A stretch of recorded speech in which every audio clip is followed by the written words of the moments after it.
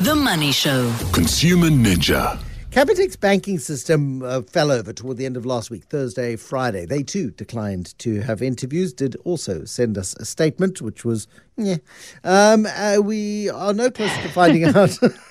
Yeah, it's a technical term, Wendy. You'll get to learn it. I know it well. And, I mean, we can't expect technology to be up 100% of the time, 100% of the days of the year. But when you have acquired as many millions and squillions of customers as Capitec has done, when your system breaks and breaks for an extended period of time, all hell is going to break loose. And that's precisely what happened on Thursday, Friday, Saturday, and possibly into Sunday last week. It wasn't quite that long, thankfully for Capitec's squillion clients. It happened, went down. It actually didn't crash. I initially thought that was the case, as we saw with Standard Bank's whole system on Saturday, the 21st of May, you remember, just in time for everybody to be doing the Saturday shopping, and it was down for 6 hours. But yeah, so in Capitec's case, it wasn't a system collapse. It was close to it, though. The bank actually chose to pause all its digital channels to ensure what it termed a sustainable recovery after one of its banking system databases slowed down sporadically. And this is quoting from Capitec, whatever that actually means. But they had to do it, and it was longer. It was, but not quite as long as you said. It was Thursday, Friday, and then into the early hours of Saturday morning. Okay. So that led to a lot of unhappiness on social media. I saw it on Twitter mainly. And they put out an official statement or an updated statement on Saturday, I think it was, the 6th of August, saying, we know we've let our clients down and we apologize. This was an internal infrastructure issue. We want to assure our clients to their customers, though. I mean, they said it wasn't a system collapse. They just paused their digital channels, which to you as the user is a system collapse. The system is not working, therefore it is collapsed. It's not working. Yeah, exactly. It's not working. I think what caused a lot of the Twitter outrage that I was seeing Monday was, and some of it Tuesday, although we'll get to that, wasn't entirely warranted yesterday. But that media release of Saturday said that the delayed payments, obviously people were making payments that weren't being received and getting them into an awkward situation, and they were due to receive money, which wasn't happening either in those 2 and a bit days.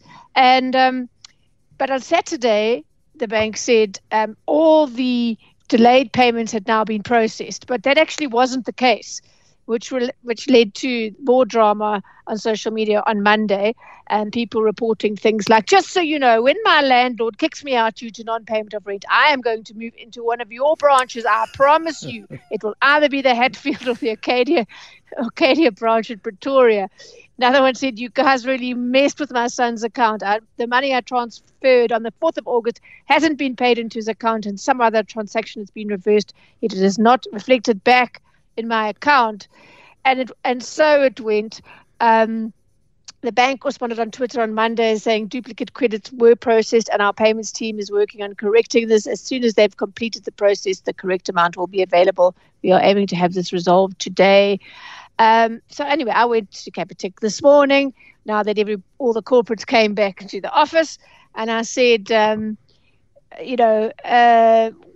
what is the story? How long did it go on for? Which I got the answer to. And I said, how is the bank compensating those who had out-of-pocket expenses as a direct result of the app collapse and continued transaction delays, i.e.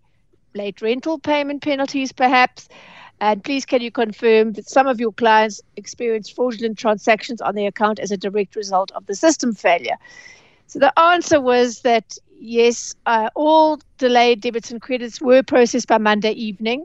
Those people who were complaining up to yesterday, they weren't legitimate complaints around the system falling down. As you can expect, a lot of other things that were going wrong with people's individual accounts were being blamed on that. So the bank is sorting through all of that. What a nightmare. As for the issue of refunds, they're committing to refunding the bank fees that were charged in respect of these delays, and they say, it's one of those please be patient situations that could take a little bit of time. So I suspect people's patience is a bit thin at this point, but definitely those bank fee refunds will be happening. And then about the fraudulent claims, of which I saw many on Twitter, apparently those are completely unrelated issues. And I had a chat to one of the chaps a little earlier, Bruce, and he said, you can imagine this. It was absolutely open season for fraudsters because, if social engineering is a thing, right? They have, through all the data breaches, our account details are out there, whether we like it or know it or not. And but they don't have our one-time PINs and passwords in order to spend on, make purchases and whatever on our account. So they have to do social engineering. They have to phone us up. Now imagine how much more susceptible someone would be. A Capitec client in the last few days, someone phones from the bank to talk about, your payment will be made or whatever, just read out this number. You can imagine. So a lot of what people are thinking sort of is related to the glitch, to the fallover of the system, but it's sort of indirect. So that's a sort of byproduct of this kind of collapse, Bruce. And incidentally, Capitec they have more clients. How many do they have, Bruce? You're better than numbers. They have more clients than anyone else. I can't keep up, really. I mean, at last count it was 16 million, but that's about 6 months ago, so it could be closer to 17 by now. They certainly are a customer acquisition machine rather than a bank. Right, exactly. So you would imagine that in terms of complaints by the clients of Capitec, to the Ombudsman for Banking Services about whatever, you would expect them to be more numerous. But even that taken into account, they do have an incredibly large number of fraud-related complaints, does Capitec, that are lodged with the OBS. For the month of July, of the 800 internet banking fraud complaints lodged with the Office of the Ombudsman by all bank clients, 380 of those were Capitec clients. The next biggest number was Standard Bank clients, 132. So you can see there's a bit of an issue there which the bank accepts, and they talk about social engineering being a problem, and they've said that's when people actually directly phone people up and trick them into giving out their one-time PINs, etc. And they said they're working on building additional fraud detection capabilities and advanced alerting tailored to individual client behavior to identify when our clients are possibly being scammed. It's anticipated that these would be in place by the end of this year. So that's good news, and hopefully we'll see those figures coming down. But yes, an unfortunate little byproduct possibly of the fact that there was this huge problem, and that would have given fraudsters an advantage. It would be interesting to see the figures coming out in the next month for August in terms of the incidences of fraud. But contrary to popular opinion, Wendy, the only people I can think who enjoyed the process of Capitec going down less than their customers was Capitec themselves. I mean, this is not something that businesses do on purpose, but you would hope that they would learn from it. You would hope that a 40-hour outage is circumvented by lessons that they have learned here, and that the backups of the backups of the backups are more effective in the future.